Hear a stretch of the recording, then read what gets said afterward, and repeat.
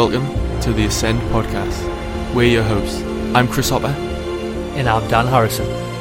Each week we delve deep with some of the brightest and most forward-thinking, out-of-the-box minds in health, consciousness, mindset and spirituality. This show inspires our listeners to improve their body and mind, and our intention is to fuse and unlock the conscious warrior and shift the balance in the current paradigm.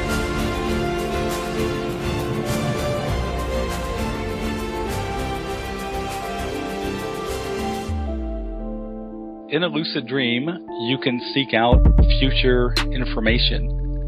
In lucid dreams, instead of telling a dream figure, hey, do you know I'm dreaming you? What you should do instead is this. You should ask the dream figure, who are you? What do you represent?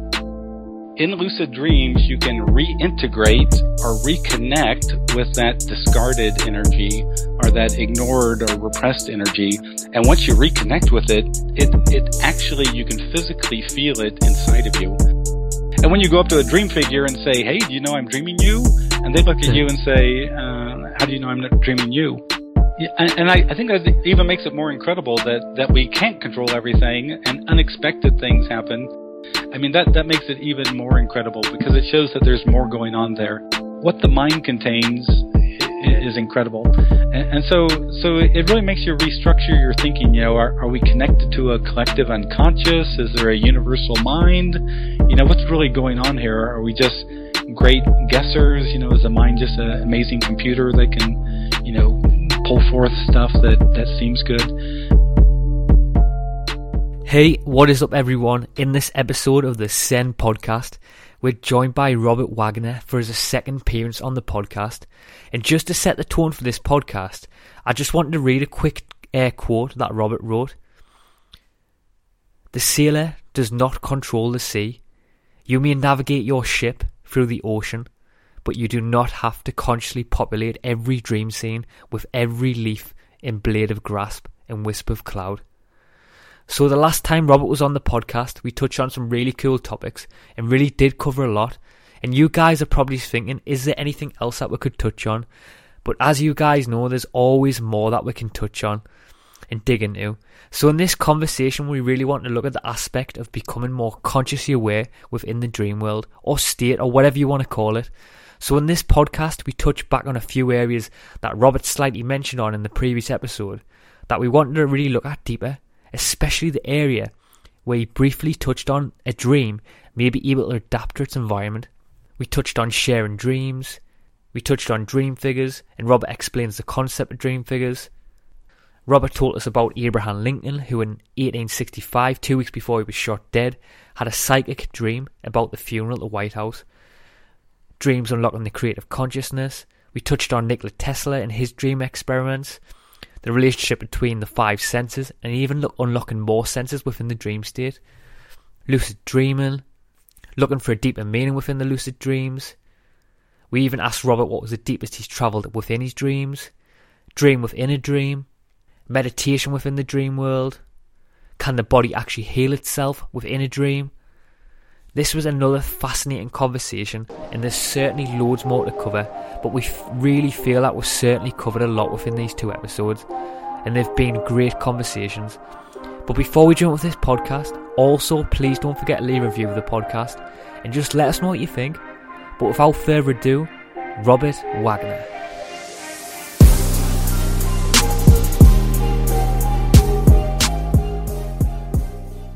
Hey. How you doing? Good, thanks. Oh, cool. Robert, there's so many different areas I want to take this today. Good. We've been so excited, haven't we? Yeah. Couldn't reach our lucid dream state last night, but Oh, good. Well, sure. I'm happy to go wherever you guys want to go, and so just have at it. Yeah, cool. Robert, actually, we actually launched the first episode as well because we put it forward because we thought it was so good, didn't we? Yeah, we've actually released it now. Yeah, we released it straight away, and we, like for this week's episode, we released it, and we already had like great feedback from it already, haven't we? Oh, yeah, great. Yeah, That's such a fascinating topic. Oh, that's great. That's great. It's amazing how many people are totally into lucid dreaming. You know, all you need to do is have 3 or 4 of them, and you just realize how amazing it really is. Yeah, definitely. Let's keep it doing it, man. Let's definitely. Make sure this podcast is the exact same. Yeah. Well, Robert, I'd just like to say welcome back to the podcast again. Oh, thanks for having me. Yeah, cool. I know as well, last time, Robert, on the podcast, we touched on some like really cool topics. But like we said in the last podcast as well, in this conversation, would really love to go deeper, like in becoming more like conscious aware within the dream state as well. But I know before we start going deeper into this podcast, there was something I wanted to mention, because on the previous podcast, you mentioned that a dream can adapt to its environment, and I was really fascinated by that. And I know you mentioned that you and your wife went travelling to nature, and obviously that sort of changes your dreams as well. But I was wondering, like, have you got any more information on that area, how like dreams adapt to its environment? Yeah, so the story was my wife and I were floating down the Grand Canyon on the Colorado River, and so you sleep out under the stars. You don't have any cell phone reception, so everyone leaves their cell phones behind. And all of a sudden, I began to realize that my dreams at night were becoming much more intense, much more vivid. I just had some incredibly powerful lucid dreams. And so I think that if we change our environment, like get out in nature, or even if just for the hour or two before we go to sleep, if we just get away from the TV, get away from the computer, get away from the cell phone, it allows us to kind of get back into our natural head. And when we get back into our natural self, then we're much more likely, I think, to have more vivid, memorable, and sometimes even lucid dreams. Yeah, I was wondering, Robert, has there actually been any like research done into them different areas? I wonder about that too. You hear anecdotal reports from people, but I don't think there's been any research. Yeah, I think there definitely needs to be some research done that, because I think that would be so fascinating. Like trying the city and then trying nature and just see what the outcome it was. I thought it'd be so different, wouldn't it? Yeah. Well, I think there's so many different influences though. Like, isn't it like a city? Your dreams might be a lot more brighter in a sense, like, wouldn't it, Robert? Well, it's hard to say. I don't know what it is about being out in nature, like camping or something like that, but I just found that my dreams were much more intense. Now, for Native Americans, like the Navajo and Hopi and all, the Grand Canyon is a super spiritual place. In fact, it's kind of going down through the Grand Canyon on the Colorado River. It's kind of like, in their mind, a little bit like the trip of the dead. It's kind of their way. And then also another interesting thing about it, I didn't realize this until I had a lucid dream in the Grand Canyon. So about the third or fourth night, I became lucid when I saw this woman who was walking along, and I had seen her the night before in a dream. And I thought, wait a second, where have I seen this woman before? And I said, in last night's dream. Oh, this is a dream. And so I became lucidly aware. I interacted with the woman. It was wild. And then I went flying. And I want to tell you what I experienced. I experienced as I was flying around kind of a cloud of red light. That's the only way I can describe it. But think of a cloud that's like 40,000 feet composed of red light. And I just kept going higher and higher and higher, trying to find, the top of this red light, this space. Anyway, when I got back from the Grand Canyon, I started checking out this part of the Grand Canyon to try to understand what that experience might have connected to. And the Native Americans in that area say that in their mythology, this is the location where they came from the earth. They emerged from the earth and began to populate the area. And so it has this really heavy-duty symbolic meaning for them. But I've found this also when I've stayed at other Native American sites. Sometimes there were gathering sites or power sites. And even now some Native American tribes have actually built hotels there. And I think it's to help us gringos kind of experience kind of a new level, a new dimension. But I've had some extraordinarily powerful lucid dreams when I've stayed at those kind of places. But anyway, getting out into the environment in whatever way you choose, I think can really change your dream life. Yeah, I love that story. And when you said the Grand Canyon there as well, it sparked something in my mind as well, because I don't know if you're like familiar, but people have actually been trying to like this sort of ties in with lucid dreaming as well. But a lot of people have actually been trying to like meditate in the Egyptian pyramids, and now it's actually forbidden. So that's like raising a question in my mind now, is like, why is that being forbidden, and like how that ties into sort of lucid dreaming. You know what I mean? It's interesting. I'll tell you about a lucid dream I had. One time I became lucidly aware when I found myself inside a pyramid. And here's the strange thing that was happening. So there were 4 of us people on the 4 corners in this interior room of the pyramid, and in each of our hands we had a jewel, a big gem of a different color, and each of us were chanting a different sound. And then in the middle of us, between the 4 of us in the middle, there was a person that we were seeking to heal. And it was a trippy experience because the inside of the pyramid was so colorful. I mean, there's all this blue and gold paint and figures and everything. And I'm standing there with this gem in my hand, just building out this sound in order to heal this person in the middle of this 4. And so when you have those kind of experiences, it makes you wonder if you just have a vivid imagination or if you're actually, connecting to some kind of past life memory or some, bit of the collective unconscious or whatever it is. But in any case, it doesn't surprise me that they've stopped people from meditating in Egyptian pyramids. For some people, it probably might be too much energy. Yeah, definitely it is. It is so fascinating that correlation between that. But something else I want to touch on with Robert as well. I know something else that you start talking about. I'll touch on a little bit, but I want to go a bit further. In the previous episode, at the end of the conversation, we ended up talking about future technologies, and on the previous talking about how technologies that can monitor dreams and maybe even like record them. But something that I never got to mention was something called dream linking. Have you heard of that? Dreamlink? Dream linking. So spell that for me. It's Linking. Dream linking. Yeah. I have not heard of this before.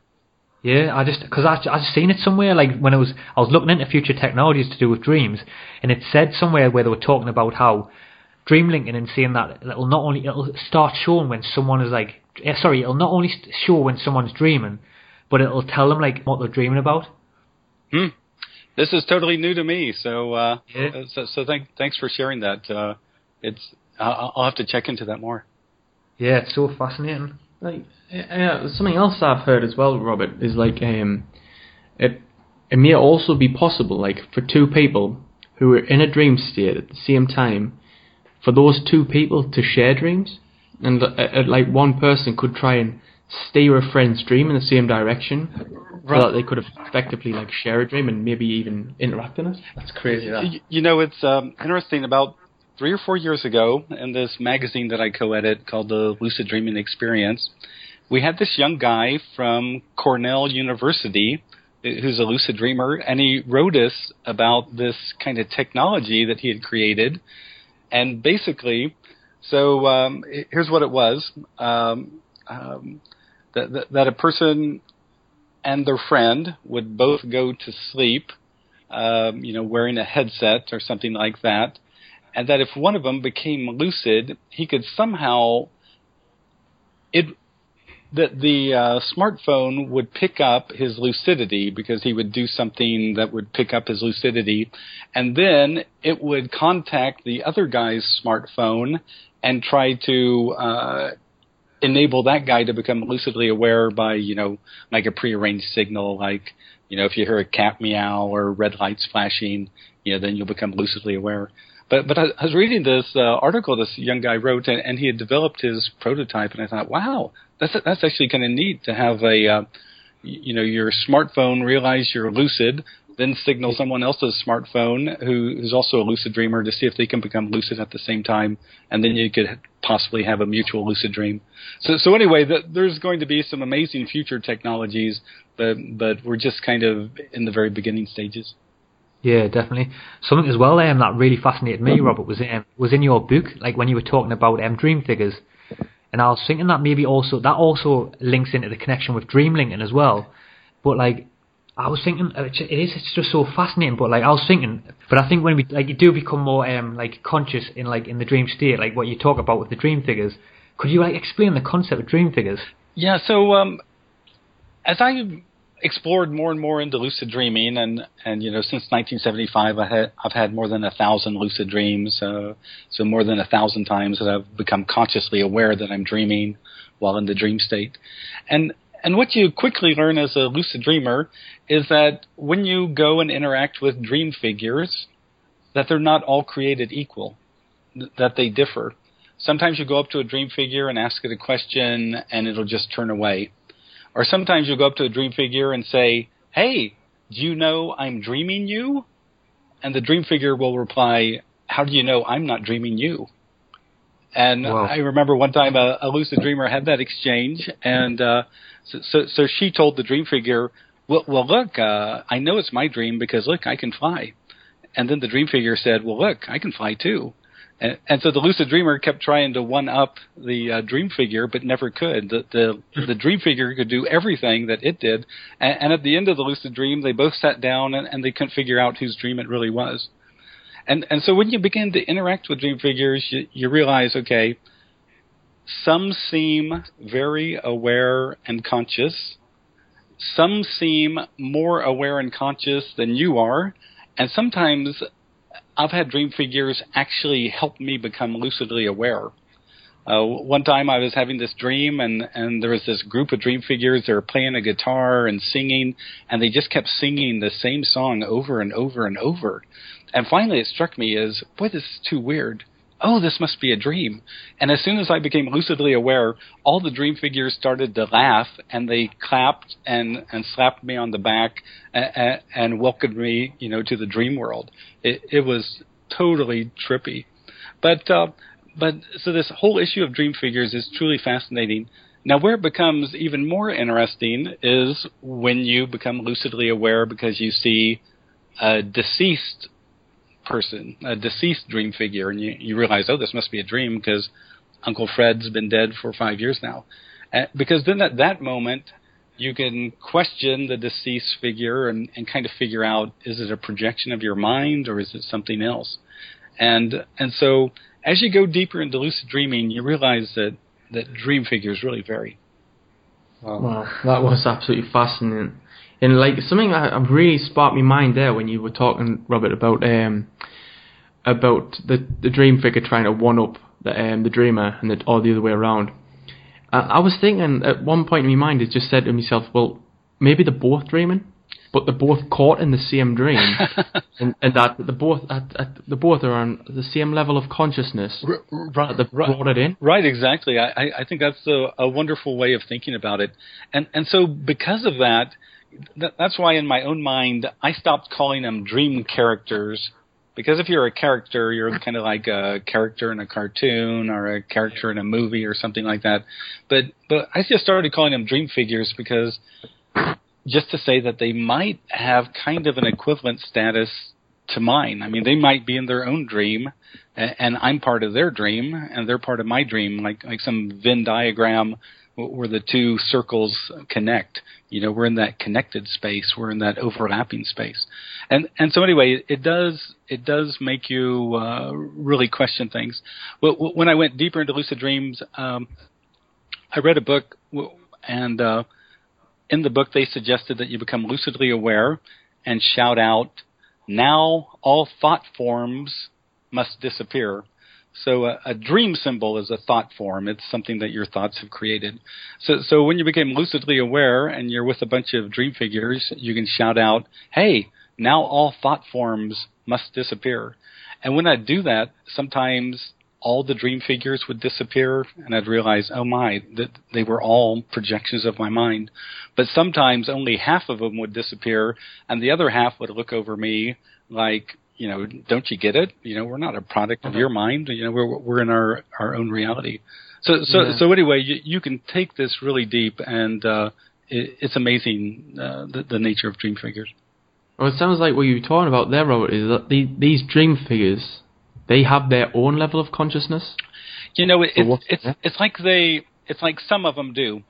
So think if you had an issue in your life as a little kid, you might create a dream figure to personify that issue.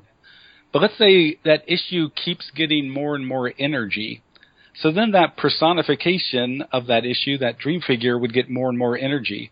And if you give something energy, for like 3 or 4 or 5 years, suddenly, it has that much energy. It acts on its own accord. It has awareness of what it's all about. For example, in lucid dreams, I always encourage people, instead of telling a dream figure, hey, do you know I'm dreaming you, which is always rude, and they always look like they're pissed off when they hear that, because it makes you sound like an idiot. What you should do instead is this. You should ask the dream figure, who are you? What do you represent? And sometimes those dream figures will give a response, and it will just blow your mind when they tell you what they represent.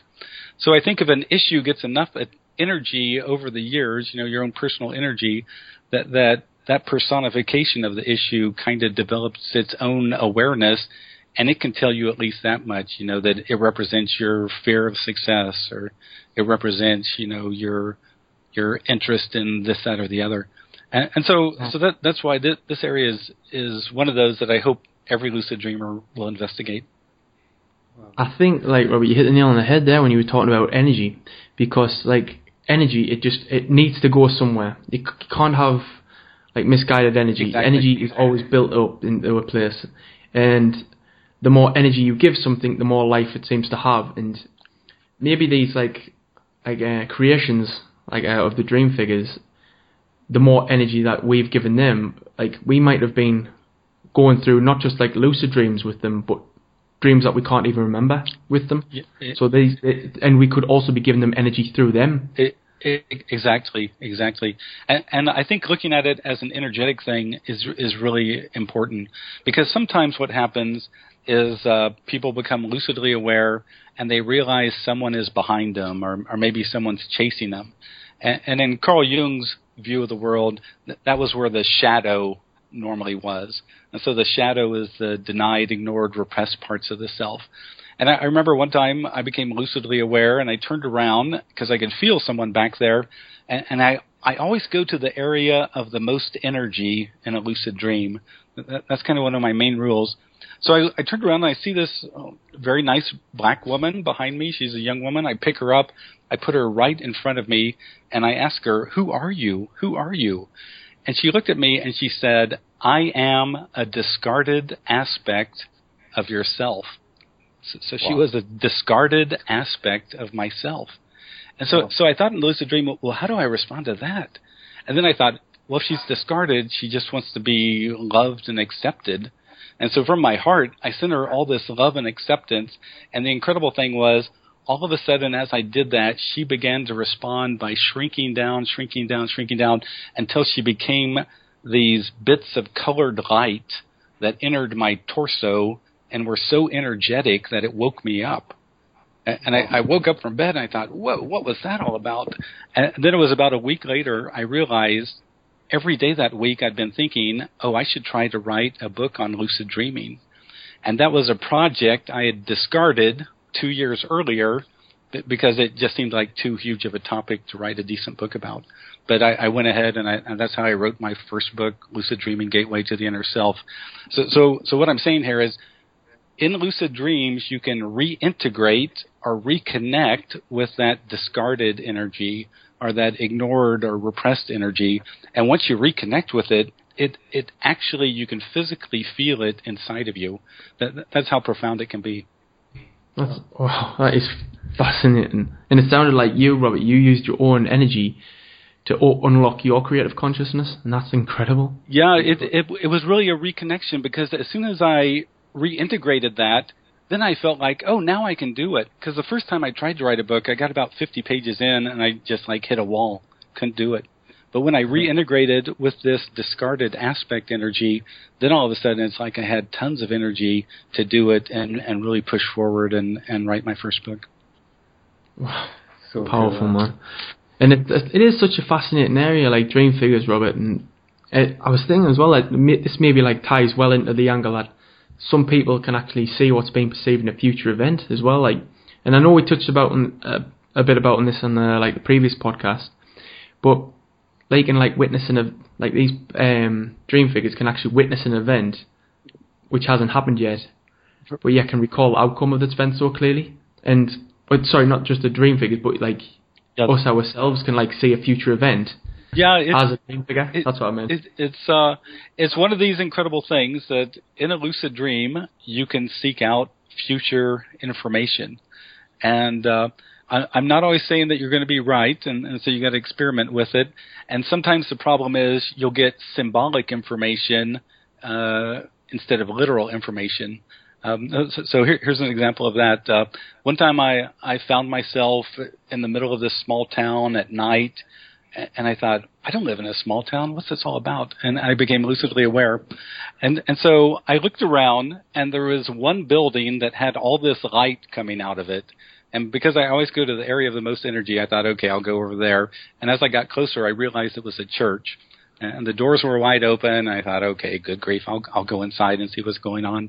I step up to the door of the church, and then I look in, and at the very front of the church is an open coffin. And so I'm lucidly aware, and I think, what the heck? I'll go down there and look into the open coffin. I don't care. It's a lucid dream. And so I walk down there, and I look into the open coffin, and I see it's one of my friends who's kind of smiling at me.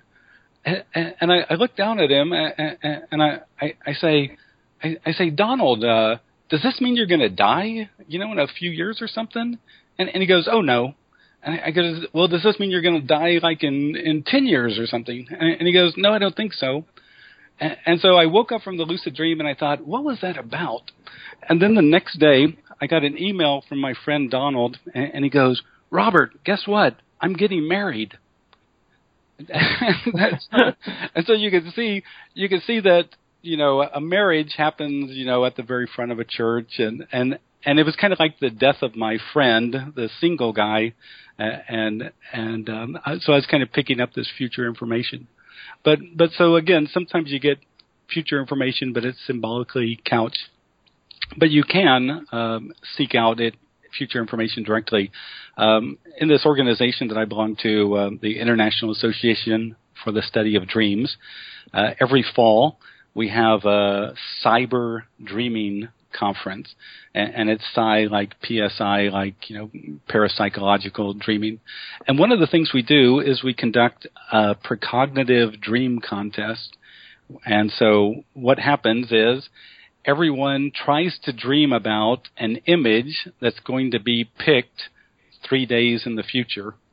And so everyone has to dream in advance, post their dreams on the forum so you can't cheat, and then the dream image is picked out of this, randomly from this large bank of images that nobody's seen except for the person who pulls them together.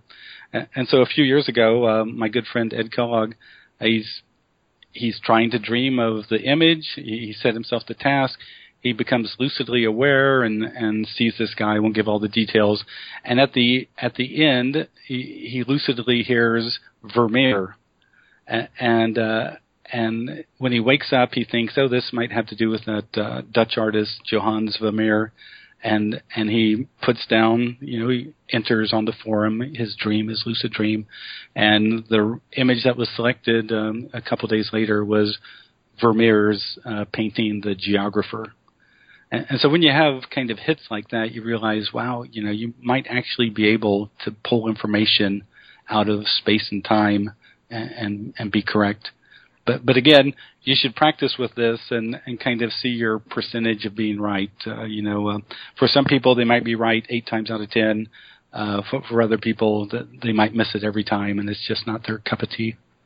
Yeah, that's so fascinating, that as well. Before, Robert, when you said about people trying to predict the dreams, how many people have actually through that study that you were doing, how many people have actually been able to do that? Well, I hear from various people that they've given it a try, and again, a lot of them tell me that 80% of the time that they seem to get it, to basically get a good response. But again, it's one of these things that experienced lucid dreamers practice with, and it's kind of It's kind of a little bit strange, though, to think about getting information outside of space and time. I mean, a lot of people have regular dreams that are precognitive. And even here in the history of the United States, there's a wonderful story about 3 days before Abraham Lincoln was assassinated. He was having dinner with a bunch of people at the White House. And so back in those times, in the 1860s, people oftentimes kept diaries or journals. And all these people wrote in their journal, "Oh, President Lincoln told a very funny story that he had a dream. And in the dream, he heard crying. And so he's walking through the White House looking for the crying, and he goes to the one room in the White House, and there's a casket with a flag draped over it and a soldier standing guard. And he asks the soldier, 'Who's died here?' And the soldier looks at him and says, 'The president.'" And so these people who were at this dinner, they heard Lincoln, tell this dream, and they all laughed and got a big kick out of it. And 3 days later, he was assassinated at a theater in Washington, D.C. So throughout history, there's a lot of examples of, precognitive or foreshadowing dreams. The beautiful thing I think about lucid dreaming is that in a lucid dream, you could actually scientifically study this.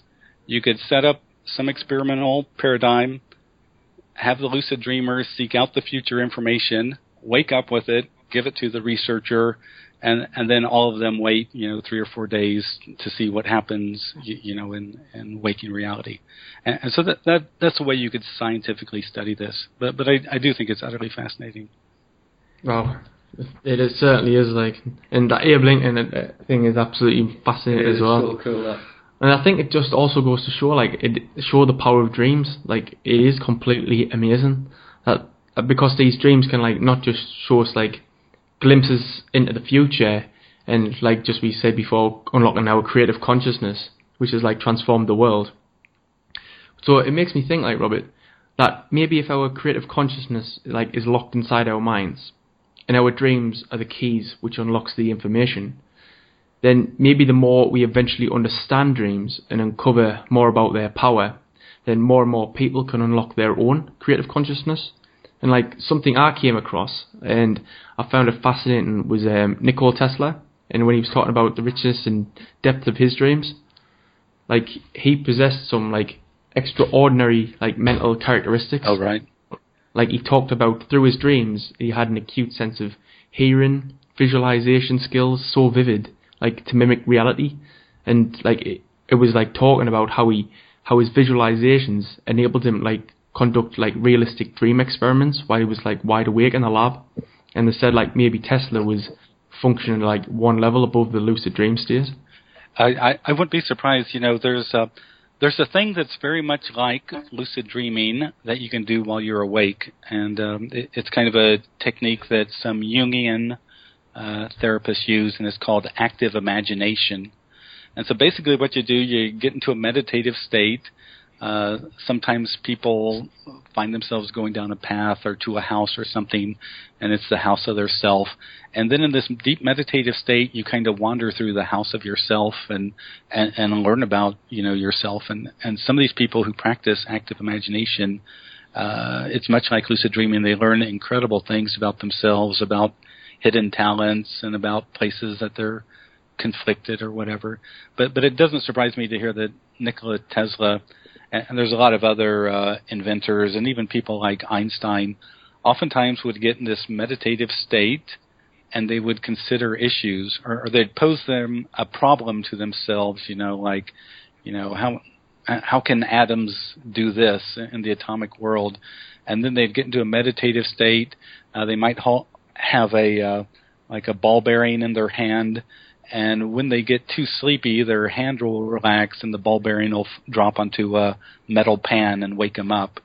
And oftentimes in that period of falling asleep, that's where they'll get the answer to the question. And so there's different meditative ways that people have used throughout history to get answers, because they realize that oftentimes the answers exist in this unconscious or subconscious mind. It's just that few of us have very good tools to get there. Yeah, that's interesting. That something that came to my mind there, Robert, as well. It sort of ties on what we were just saying before as well. But I was thinking like how how a lot of people talk about how the human body has 5 senses. Like they talk about like sight, hearing, touch, and I think it's taste and smell as well. But like a lot of people, which I don't believe, by the way, I don't believe we've just got the 5 senses. I really believe there's like so many more. Like I think it all depends on like how we look at the human body and how we're like open up our awareness to the body as well. But I was thinking like, maybe our dreams are allowing us to access like other senses within our body. Have you ever thought that? You know, I think you're totally right. There's a writer here in America, Jane Roberts, and she would talk about that there's inner senses. And so like inner senses might be conceptual knowing. Like, so sometimes in a lucid dream, I'll see something, but I know what it is. And I'll know what it is without any words being spoken or anything. You know, it might be some big blob of light or whatever it is, but I just instantly know what it is.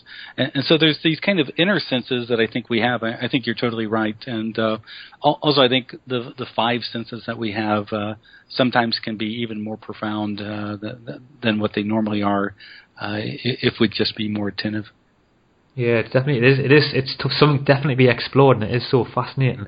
But as well, Robert, just to change the angle a bit as well, something wanting to delve in further in this conversation was like obviously talking about becoming more like consciously aware and tapping into our lucid dream state. And I know as well, there was a figure talking about how I think it was like some 95% of dreams are like forgotten, like something in the first 5 minutes after waking up. But I was thinking like, and really like to start understanding our dreams, we need to start remembering them. But I was wondering, like, how did you get to a point where, like, you were aware of, like, you were lucid dreaming, and how did you get to a point where you could control them? Yeah, so, again, I've been a lucid dreamer for a long time. I started out by reading Don Juan and Carlos Castaneda's book, where Don Juan, the shamanic teacher in the book Journey to Ixtlan, suggests that he try to find his hands in the dream state and realize he's dreaming. And so I created my own little technique. But after that, I began to use techniques like just the power of suggestion. So before I'd go to sleep, I just tell myself, tonight in my dreams I'll be more critically aware, and when I see something strange, I'll realize I'm lucid dreaming. And so by using my hands and the power of suggestion, every month I'd have about 2 to 6 lucid dreams, and that was pretty good. And then Stephen LaBerge came out with his first book where he talks about this technique called MILD, which stands for the mnemonic induction of lucid dreams. And mnemonic as a word is kind of like a memory helper, a memory aid process for lucid dreams. And he had this interesting technique, and when I started to use it, you know, I got up to having about 10 or so lucid dreams a month. And then finally, as I did more things, I finally was able to get to 30 lucid dreams a month. You know, some nights I'd have like 3 lucid dreams, and other nights I wouldn't have any. And so that was my quantitative, my highest. But I do want to say, though, I really don't think it matters how many lucid dreams you have. It really matters about the depth of the lucid dream, you know, what you're able to accomplish, what you're able to learn and do. Because I have a lot of people who have lucid dreams every night, or some people who have lucid dreams every night, and then they come to me for advice. And I think, wow, you know, you folks have had 20, 30,000 lucid dreams. I've had about 1,000 lucid dreams, but still they want to come to me for advice because I've kind of thought about how to utilize the lucid dream state more so. And so there's a lot of ways you can use. There's mild techniques. There's things like doing reality checks during the day. There's things like they call wake-initiated lucid dreams, trying to move from the waking state into the lucid dream state as you fall asleep. And so there's a lot of different ways to become lucidly aware. Oh, it's cool, that. It was very humble as well when you said that about that before as well, about saying that, yeah, people are still coming to you. I thought that was good how you said that. But as well before, when you were talking about your hands, I was wondering, so just to go back to that, so did you use like your hands as like a psychological trigger, like of your hands, and then through that trigger you sort of like realised you were in a dream and you could control it? Is that what you did? Yeah, exactly. Yeah. So, you know, we all remember Pavlov and his dogs. You know, every time Pavlov would feed his dogs, he'd ring a bell. And he'd do that every time, ring a bell, feed him, ring a bell, feed him, ring a bell. And after a while, he could just ring a bell, and immediately they'd begin to salivate. And so that's what they called a conditioned response. And so that's what I was doing. I was conditioning the sight of my hands with the thought, this is a dream. And so I'd be in a dream, suddenly my hands would pop right in front of my face, and I'd go, oh, my hands, this is a dream. Or I might be opening a door, see my hands, and go, oh, wow, this is a dream. And so, one way or the other, my hands would appear. One time I was giving a talk out in Los Angeles, and a young guy was there, and he told me he had a lot of success with that technique. And he said, though, one time his hands appeared in front of his face, and he didn't get it, and all of a sudden the hand started slapping him in the face until he realized, oh, this is a dream. And so his hands appeared in a dream and slapped him in the face because he didn't get it. But anyway, there's a lot of different ways you can become lucidly aware. Robin, how many times did it take you to get your mind into a position like where you could use your hands as the trigger? My first lucid dream using that technique occurred after 3 nights of doing it. So I'd look at my hands for about 5 minutes straight, and just the palm of my hands, and just think, tonight my dreams I'll see my hands and realize I'm dreaming. Tonight my dreams I'll see my hands and realize I'm dreaming. My eyes would cross, everything would get fuzzy, but I'd just keep saying, tonight my dreams I'll see my hands and realize I'm dreaming. And so it took me about 3 nights, but on that 3rd night when they appeared just right in front of my face, it just totally blew my mind to realize that I was able to signal by the use of my hands that I could become lucid. And it's really a wonderful thing. For most people, though, for some people, they do it the first night. They hear about this technique, do it one time, and boom, they become lucidly aware. Other people, it might take longer. But basically, the thing is, it's a conditioned response. It's a psychologically proven technique. And so I think for a beginner, it's a good one to try. Definitely. Look, Robert, I know you mentioned a few tools there, but is there any others in regards to lucid dreaming, keeping a dream journal maybe? Yeah. Everyone should do their best to keep a dream journal, because the first thing you want to think about when you wake up is, what was I just dreaming? If you don't think like that, or don't honor dreams like that, they'll evaporate, and a minute later you won't be able to remember what they are. So I keep a dream journal by my bed. In the middle of the night, like the first dream, I'll make a couple notes in the upper left-hand corner of my notebook. The second dream, I'll put in the upper right-hand corner of my notebook, and just make some notes. But you just get into the habit of remembering your dreams. Then the other thing I always encourage people, it's kind of a 3-step process about when they become lucid. You can think of it as REM. And so the R means, as soon as you become lucid, you have to reduce your emotions if you're very emotional. Because sometimes people get so excited when they become lucidly aware that they actually wake up. And so when you become lucid, if you're seeing Brad Pitt or Angelina Jolie, don't freak out. They're dream figures. Just stay cool, reduce your emotions, look down at your hands, look at your feet. Look away from the exciting stimulus and reduce your emotions, or just tell yourself to calm down. The second part, the E part, would be enhance your awareness. So once you become lucid, you've reduced your emotions. You can enhance your awareness by rubbing your hands together to kind of get a kinesthetic sense of being in that place, or you can touch something in the lucid dream to kind of ground yourself in that place, or you can even shout out something like, greater clarity now, or more awareness now. And sometimes when you shout that out, it's like somebody turns up the lights in the lucid dream and everything becomes brighter. And the M of my REM approach is, the M is, you have to maintain your focus. Because as soon as you become lucidly aware, you have to remind yourself, especially if you're a beginner, probably every 15 or 30 seconds, this is a dream. Because otherwise you'll go around exploring and you'll see something incredible and you'll be focused on it, and all of a sudden, a minute later, you'll forget that it's a dream. And so you have to maintain your focus by reminding yourself about every 15 or 30 seconds, this is a dream, I'm dreaming this, or having some goals. So those are some of the ways and some of the tips that I give people when I give workshops on lucid dreams. That's cool. Thank you for giving us some tips. They're really good. But I know as well, I come across this. I hear a lot of people talking about when you do become lucid, you don't automatically have control over your dream environment. Is that true? Well, I don't really like the word control, and in fact, I kind of hate it, and all. When you become lucidly aware, you can influence things. You can direct yourself in the lucid dream. What I really think lucid dreaming is aware relating. You're aware, it's a dream, and now you're relating to things in a different manner. And so here's why I don't think it's control. So let's say we're all lucidly aware. We fly through a wall, and on the other side of the wall is a castle and a white horse. Who put the castle and the white horse there? I mean, if we say we control the dream, then we would have had to have put it there, but we didn't. We just flew through the bloody wall. And so when you see that, you realize that, oh, I don't control everything. There's kind of a subconscious mind or subconscious process also involved here. And when you go up to a dream figure and say, hey, do you know I'm dreaming you? And they look at you and say, how do you know I'm not dreaming you? I mean, that's totally unexpected. So you can't really say that you control things because unexpected things happen. So we influence, we direct ourselves. It's aware relating, but it's really not control. Yeah, it is. It's so fascinating when you do start understanding, like, within the dream, there's like all these different areas within the dream that, like you said before, it populates itself, but also while we're like consciously traveling through it, it's so fascinating.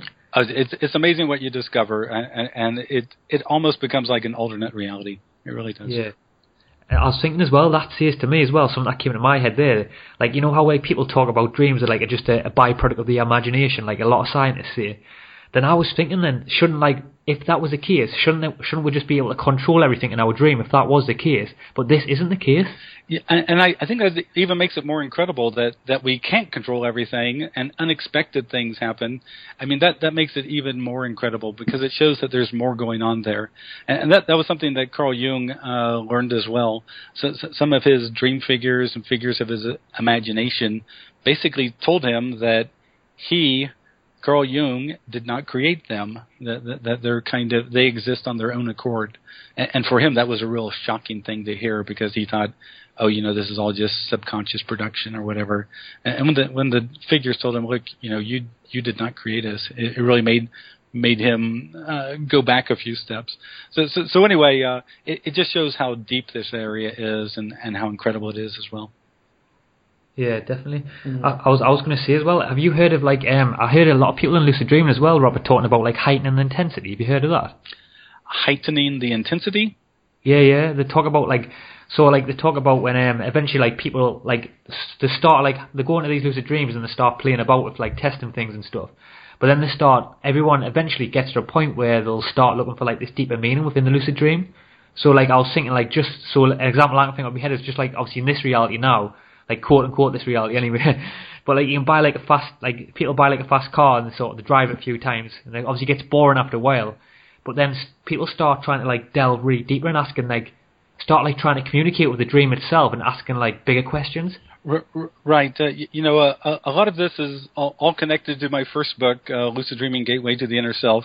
Because back in 1985, I had this really powerful experience where I went up to a dream figure and I asked it, excuse me, what do you represent? And instead of the dream figure responding, this voice boomed out a response from above him. Wow. And so after that, I began to think, is there an awareness behind the dream? And so in lucid dreams after that, oftentimes I would stop what I was doing and ignore the dream figures and just shout out questions to the awareness behind the dream. And oftentimes I'd hear a verbal response. Sometimes I'd have a visual response. The whole lucid dream would change in response to my question. And so over the years, a lot of people have heard about it. My first book came out in 2008, and a lot of people have read it. And so now they talk about, interacting with the awareness or going beyond or things like that. And so it's another fascinating aspect of lucid dreaming. It's as if you're communicating with your larger awareness or possibly your inner self. And sometimes it has incredible responses. Just here yesterday, and so this is September 2016, we put up at my magazine's website at dreaminglucid.com, the September 2016 issue is people sending us articles about interacting with this awareness behind the dream. So it's a non-visible awareness. It exists there in the dream, and you just shout out questions and hear its response. But this magazine has all sorts of articles from people, and readers submitted lucid dreams about it. Now, the interesting thing about it was that, so I had my first experience with this in 1985 after I'd been lucid dreaming for 10 years. And it was about 10 years later that the book, The Art of Dreaming by Carlos Castaneda comes out. And so in that book, 10 years later, Castaneda asked his shamanic teacher, Don Juan, what's this voice in his lucid dreams? What's this voice that responds to questions or gives guidance, and it's a non-visible voice in his lucid dreams?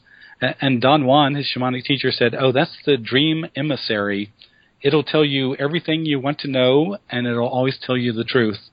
And I thought, whoa, I interacted with this larger awareness, 10 years before Castaneda came up with it in his book. So I wasn't influenced by Castaneda's book at all.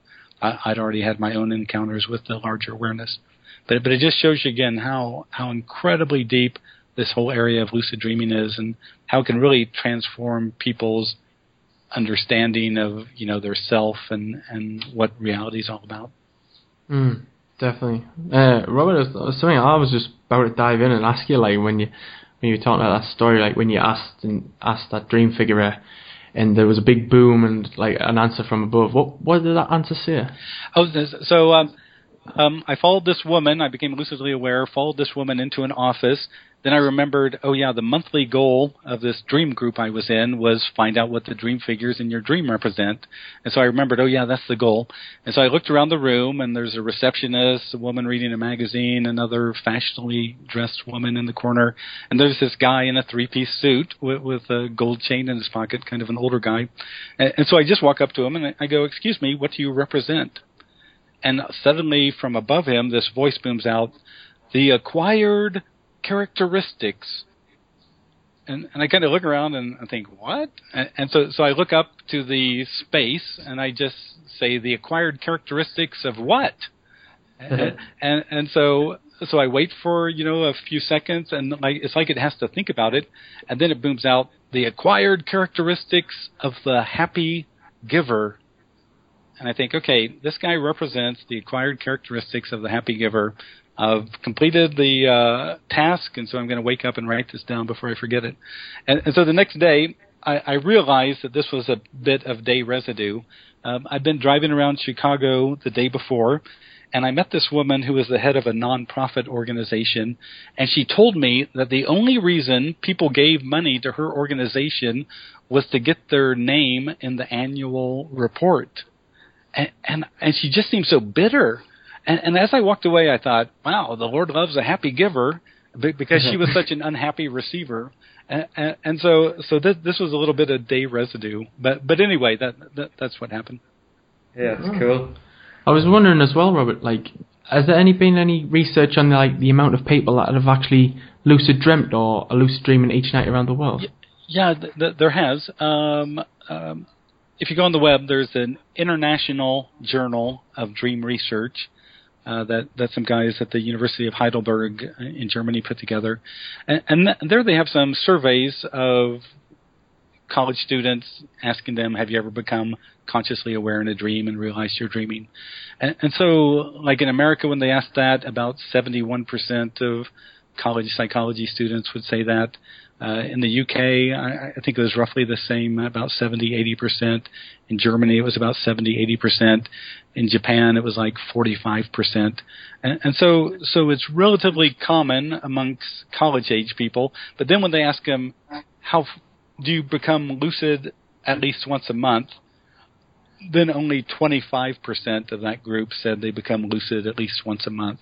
So about 1 out of 4 lucid dreamers are fairly frequent lucid dreamers. The one of them, the other group is fairly infrequent. There's another German study that came out recently. A woman, Ursula Voss, conducted it. And what she did was she asked students from age 6 to 19, have you ever become consciously aware in a dream? And if they said yes, then she had her group interview them to see if they had truly had a lucid dream or just a vivid dream or something. But she found out of 694 research subjects between the age of 6 and 19 that like 51% had a lucid dream. And she was just stunned. to see these little 7 and 8-year-old kids having lucid dreams and doing amazing things like, banishing dream figures or flying around or pumping themselves up like Arnold Schwarzenegger, in the lucid dream because they realized it was a lucid dream. And so it's really incredible. I imagine that every night around the world, there must be hundreds of thousands of people becoming lucidly aware. But in general, when you ask the public, about half the people have had a lucid dream and about half haven't. That's cool. So it does seem like we all have the possibility to lucid dream, and it's just about tapping into it. Exactly. Robert, what was your first experience like through lucid dreaming? What made it so unique compared to the other dreams? Well, I was one of those kids who had a spontaneous lucid dreams before I even knew what it was all about. So I was about 10 or 11 years old. I was in the public library in my hometown, and I was walking through the stacks looking at books, and then suddenly I looked over to the side, and here was this little Tyrannosaurus Rex walking through the public library. And even though I was 10 or 11 years old, I thought, what? Aren't dinosaurs extinct? And then it occurred to me, this must be a dream. And so for a moment, I became lucidly aware, and I realized, I'm dreaming. And then I thought, well, what should I do? And I couldn't think of anything, and so I just told myself to wake up. And so when I was 10 or 11 years old, I had a spontaneous lucid dream, but I just didn't get it. And that was when I was 16 or 17, reading that book by Castaneda, of looking at my hands. That's when I had my first induced lucid dream. And what made it unique is it's like this incredible sudden shift. It's like this moment of zen when suddenly you get it. Before you just assume everything is real, but then at that moment of lucidity, you shift and you go, wait a second, this isn't waking reality, this is dream reality, this is a dream. And so now, instead of these guys over here being real people, well, they're dream figures, and you really don't know what they are. And this wall over here feels real, but I know it's dream stuff. It's a projection of my mind. And so that's what just made it just utterly fascinating. Also, a lot of people experience this, and I certainly did. When I became lucidly aware, I would have kind of lucid euphoria. I just felt this kind of inner sense of kind of mastery and competence and comprehension or something, and so it's truly a unique experience when you become lucidly aware. I think that is beautiful, Robert, and I think as well, the beauty is that through our dreams, our minds can just travel in so many different dimensions. The imagination is endless, which basically means that dreams are endless as well. Exactly. Robert, what do you think is the deepest you have traveled in your dream? In my lucid dreaming, so I began lucid dreaming in 1975. In about 1995, after 20 years of lucid dreaming, I began to see that the lucid dream, regular dreams, and even waking experience itself was kind of a construct of my beliefs and expectations, my focus, my intent, all these kind of mental properties, along with this larger awareness that I would communicate with in the lucid dream. And so I decided to go beyond lucid dreaming. And to do that, I realized I would have to let go of my beliefs, my kind of self-ideation. And what happened then, Chris and Dan, is really amazing. I would go to sleep, and the entire night it would be, well, first what happened is the entire night it would be nothing but blue light. The entire night, just blue light. And so there is no me, there's no action, there was no plot, there was no symbols. It was just blue light the entire night. And I remember the first time this happened, I woke up and I thought, well gosh, what do I put in my dream journal? I mean, blue light? I mean, nothing happened. And so I didn't even know what was going on, but I knew I was trying to go beyond lucid dreams.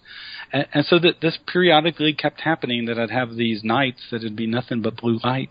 And I remember one of those nights, the next morning I went down to the breakfast table, and my wife looked at me and she goes in a really concerned voice, she goes, Robert, what's happening to you? And I said, why do you ask? And she said, well, last night she woke up and she thinks she looked at my face, and she said she had never seen a face in such utter bliss before.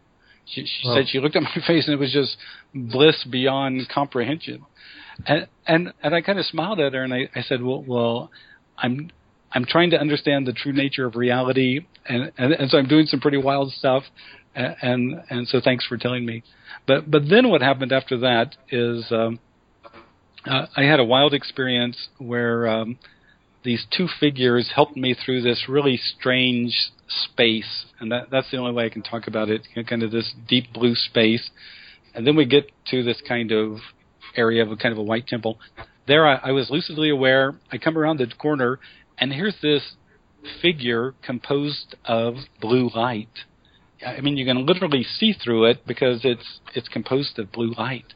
And it's about 16 feet tall, about 5 meters tall. And the first thing, I just began to laugh. I mean, it was just hilarious. You know, what's this dream light figure, this blue light figure doing there? And so I didn't know how to respond, and so I decided to do a Carlos Castaneda thing and try to run beyond it. And right as I got up to it, there was this giant explosion in my mind. And when I woke up, I literally felt like every cell in my body had somehow been altered by this inner explosion. And then probably a week after that, an experience happened. I was falling to sleep. My larger awareness told me that if I really wanted to go the whole distance, I might cease to be. And I think it literally meant that I might die or whatever. And I told it, that I was come this far. I really needed to understand the actual nature of things. And that night, if you can imagine this, having an experience of awareness within awareness, and so an experience of awareness as light within awareness as light. And suddenly that experience stopped. I found myself standing next to a guy wearing a robe, and I asked him, was that a lucid dream? And he said, oh no, to enter a lucid dream, go here. And I stepped into that space, and I'm hurtling through this tunnel of light and pop into a lucid dream, lucidly aware. But when I woke up, I realized, what was that experience of light, of being aware light within aware light? And it was about 3 years later, I was at a talk by a Buddhist guy, Tenzin Wangyal Rinpoche, where he said that the ultimate goal of dream yoga in the Buddhist tradition was an experience of clear light, a non-dual experience of the light of awareness by awareness itself. And when I heard him say that, I thought, whoa, I think I managed to bushwhack my way into that kind of this Buddhist path as I was just exploring deeper and deeper into lucid dreaming. So that's how far I've taken it, and it's amazing to have done that and taken it that far. That's cool. This is a bit deeper. This is something I want to ask you actually, Robert. But have you had a dream within a dream? Sure. I've had dreams within a dream. I've fallen asleep in a dream, and in the next dream become lucidly aware. And so there's some different aspects to that. Some of that can be a little bit too much for inexperienced people, so I don't want to talk about it too much because I don't want to get anyone in trouble. But yeah, you can do that. It's just so fascinating because it was actually a few months back I had that same experience. Well, that's the only way I can explain it really was a dream within a dream. That's the only way my mind can comprehend it. But actually, I woke up through the night and I thought I was awake and I thought someone was breaking in the house. And then so I thought, it might be like I've woke up now from the dream, so it might just be a signal. So I better go and check the house. And then when I was checking the house again, I actually woke up again. So I woke up twice. Wow. And I was like, so this must be a dream within a dream. That's the only way I can explain it. Yeah, there is one wild thing that happens. In lucid dreams, there's 3 ways you wake up. Either you just wake up in bed like you normally do, or sometimes you have an experience of what people call the void. So you think you're going to wake up in the lucid dream because it's getting shaky and unstable, and you just wake up or you become aware of kind of this sparkling blackness. And people call that the void, and then normally that dissipates and you wake up. But there's this other thing called false awakenings, that you think you've woken from the lucid dream, and then you get out of bed and you look down at the carpet and you realize, wow, when did we get pink carpet? And all of a sudden you realize, oh shoot, I'm still dreaming. And so that's called a false awakening. But I've had one instance where I had 7 false awakenings in a row, and each time I thought, oh yeah, I'm awake, and then I'd see something that wasn't proper or wasn't correct, and I realized, oh, I'm still dreaming, and then boom, oh yeah, I'm awake, and then I'd go walk out into the hallway and see something weird, and I'd go, oh, I'm still dreaming, boom, and I went through 7 levels like this. It was literally by the time the 7th time came, I thought, if I wake up and I have a wife with black hair and 3 kids and a station wagon, I'm just going with it because I can't stand this, waking up from these false awakenings. It's really that's one trippy thing that can occur for people when they get deep into lucid dreaming. Wow, like Groundhog Day, really, isn't it? That is deep. That is really deep. Yeah, it's a crazy that. Yeah. I was wondering, like, Robert, this was something different I want to ask you, but like when you are like in a lucid dream, have you like ever like you probably have, but have you ever like experienced with actually like meditating within the dream world? Right. Yeah. In this latest book that I've written with Carolyn McCready, Lucid Dreaming, Plain and Simple, it's the first book that has a chapter on meditating in lucid dreams. If you stop and meditate in a lucid dream, people, and I've done it, but people can have utterly transcendent experiences, really profound experiences, and even experiences that are so incredible that it helps them in their waking life go deeper and more quicker into the meditative experience. So I highly recommend that for everybody in a lucid dream. Just stop what you're doing and begin to meditate. It'll blow your mind. Wow. I think, honestly, Robert, the potential for lucid dreaming could be absolutely endless. Like, we really don't know. And something very interesting, and that made me think of the potential for lucid dreams, was the story of Lee Hadwin. Have you ever heard of him, Robert? Tell me the story, and I probably have. He was a nurse in London who has a very interesting dream where he sees himself as this incredible world-class artist, and he actually creates these like magnificent pieces of work when he's sleeping. But when he's awake, he has no physical signs of natural talent when it comes to art. Wow. So he's like a fascinating example of like the power of dreams and the potential which is stored within a dream. So if Lee Hadwin can become an incredible artist, like, it makes you think, what can the rest of us become? Yeah, and when it comes to the potentials of lucid dreaming, that's one of the first potentials I tell people. I go, look, in a lucid dream you can access creativity. And so, like, sometimes artists become lucidly aware, and I've taught them to just shout out, hey, dream, show me the most incredible piece of art I can create. And oftentimes hanging there in the sky will be an incredible piece of art, or it'll show up on a nearby wall or something like that. I remember I was giving a talk, and a guy told me that he writes novels for a living, and whenever he'd get stuck writing a novel, he would try to have a lucid dream, and in the lucid dream he would just shout out, hey, novel characters, come to me. And then all of a sudden these characters would be coming who were from his novel that he was writing, and he'd ask them, what's wrong with our novel, or how can we improve our novel? And the novel characters would tell him in the lucid dream.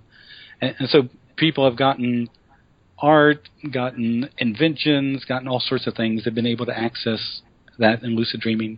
But you can also use lucid dreaming for things like emotional healing, psychological healing, working through phobias and PTSD, recurring nightmares, and that kind of thing. And you can also use it, I believe, for things like physical healing and even improving physical performance. In Germany, there's been a study that of professional athletes, 8% of them are of the ones that lucid dream, and about 50-60% lucid dream. 8% of that group use lucid dreaming to become better athletes. So in their lucid dream, they practice their skill. Like if it's downhill skiing, they do things in the lucid dream that they'd never do in waking life because they might blow out their knee or kill themselves or something, but they do it in a lucid dream to kind of learn it in that virtual reality of a lucid dream. And I think someday, we're going to have somebody incredible in the Olympics or something, and they just learned how to do it in a lucid dream, just like Lee Hadwin learned how to become a better artist by paying attention to his dreams. I think that's what's amazing about it, like, Robert, is that these dreams are actually being transcended into reality. Like, they're bringing something from the dream into reality. And when you got into the case of healing, that made me actually think, like, could we actually become like our own doctors and our own medicine, really, by going into our own dream world and physically healing ourselves mentally and physically And so we're alleviating ourselves from stuff like cancer, heart disease, just through the power of our mind, all in this like dream session. Yeah. So basically, like the whole power of taking this whole dream into our current reality, that is the ultimate next level in my eyes. I agree with you. It's a fascinating thing. A good friend of mine, Ed Kellogg, who has a PhD in biochemistry from Duke University, he's been somebody who's really explored physical healing and lucid dreams, and there's numerous dozens and dozens of examples of people who have apparently healed themselves in a lucid dream. And so in both of my books, I have chapters on physical healing and lucid dream. And also in my magazine, people send me relatively routinely examples of how they healed themselves in a lucid dream. And they woke up. Sometimes the improvement was like 60, 70, 80%. Other times it was just utterly profound. The improvement was just complete.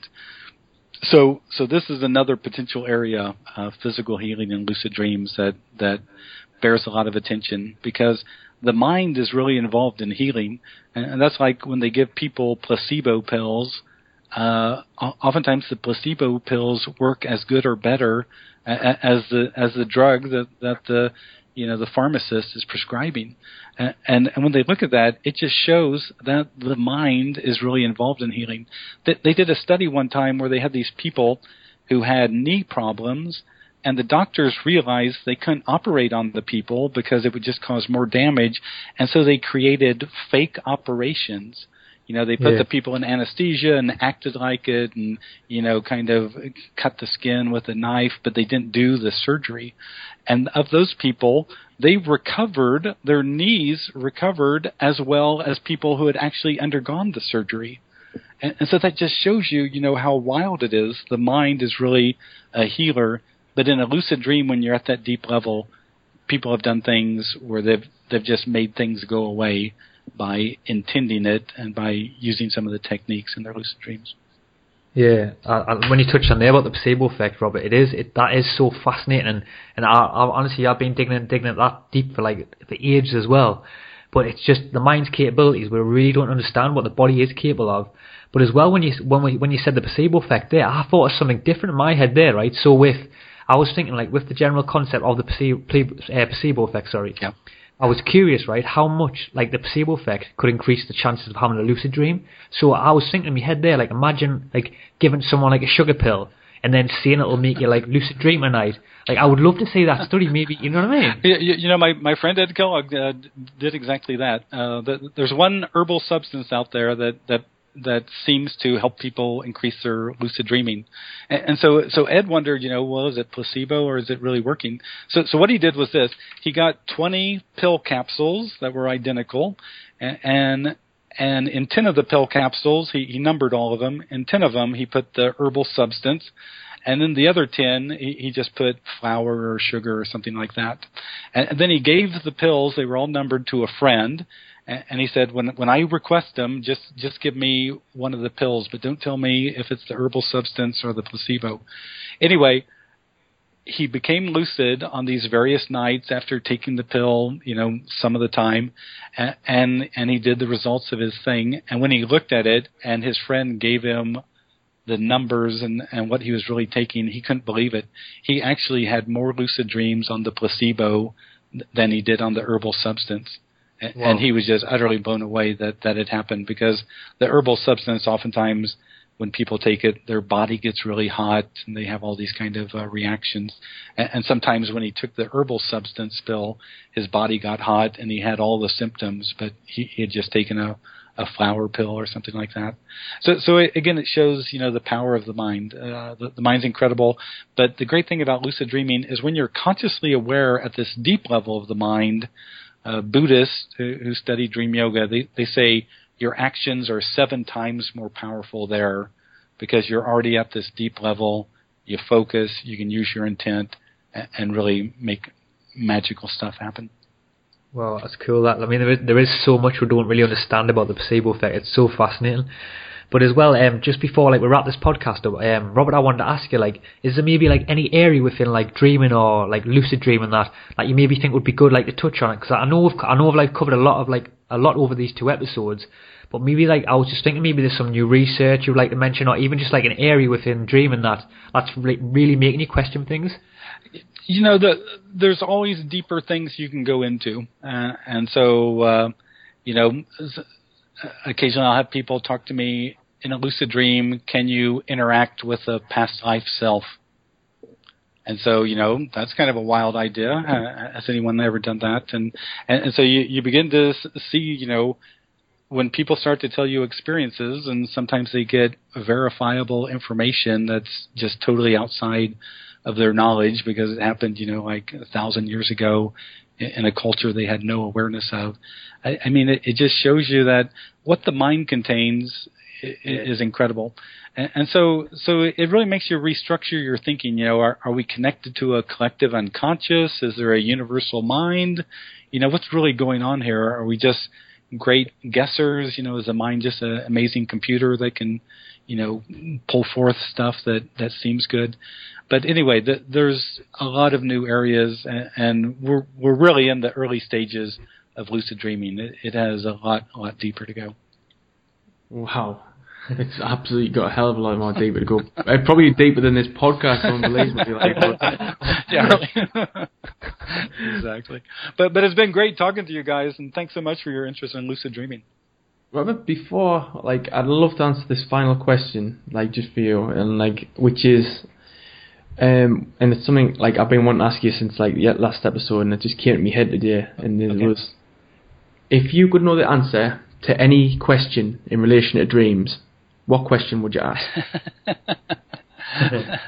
you know, I'd probably try to do one which is kind of one of these magic genie kind of things, like what is the one thing that would guarantee lucid dreams every time? If I knew the answer to that one, then I would really feel like I'd accomplished something. But for most of us, lucid dreaming, it requires, you have to persist at it. You have to be disciplined, keep a dream journal. It's just like if you're going to be good at sports or good at whatever. I mean, you got to get into the game. You got to build up your skills. You got to keep getting your head into it and just learn about it and keep going from there. But that would be the one question I'd ask is what would guarantee a lucid dream every night? That would be interesting to see. Yeah, it certainly would be. And like I think I said this in the last episode as well, like I think we can all geek out to it again, and it's been absolutely fascinating, and I think we'll have to wrap this episode up now, but there's still certainly so much more to cover. And yeah, there is. There is, like, and it's in 2 episodes I think we've done really well, like all 3 of us. And it's been a fascinating combo. But for all the people who might have actually missed the first episode and jumped straight into this one, where can people find you, and what are you currently working on again, Robert? Yeah, so if they want to check out my book website, it's at www.lucidadvice.com. So that's lucidadvice.com. And also they can check out our free online magazine called The Lucid Dreaming Experience at dreaminglucid.com. At my lucidadvice.com, you can see the places I'm going to be speaking at or the online workshops that I'm doing and that kind of thing. But yeah, that's where they can reach me. And I even have a place there where people can send me questions about their lucid dream experiences. Wow. Thank you, Robert. I'd just like to say a big thank you, because over these 2 episodes it's been so enjoyable talking to you, and it's been an absolute pleasure. Great. Thanks, Chris and Dan. It's been a blast.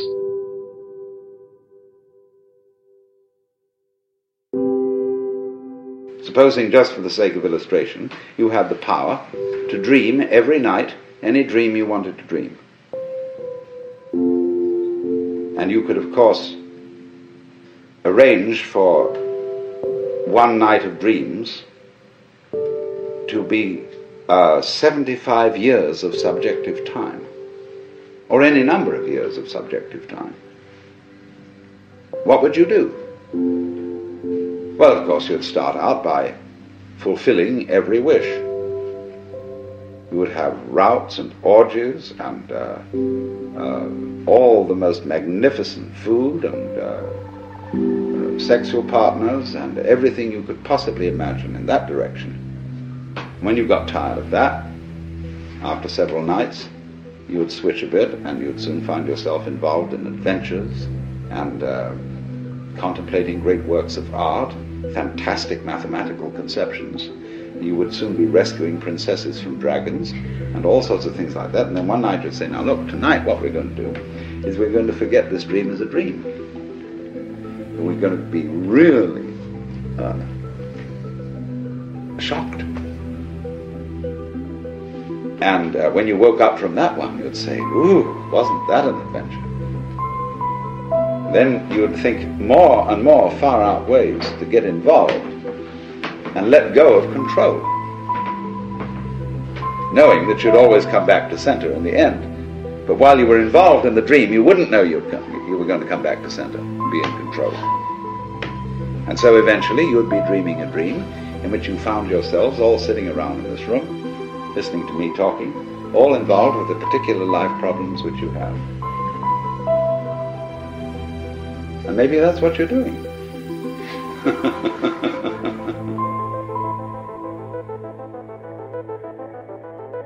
Thanks guys for taking time out your day to boost your consciousness.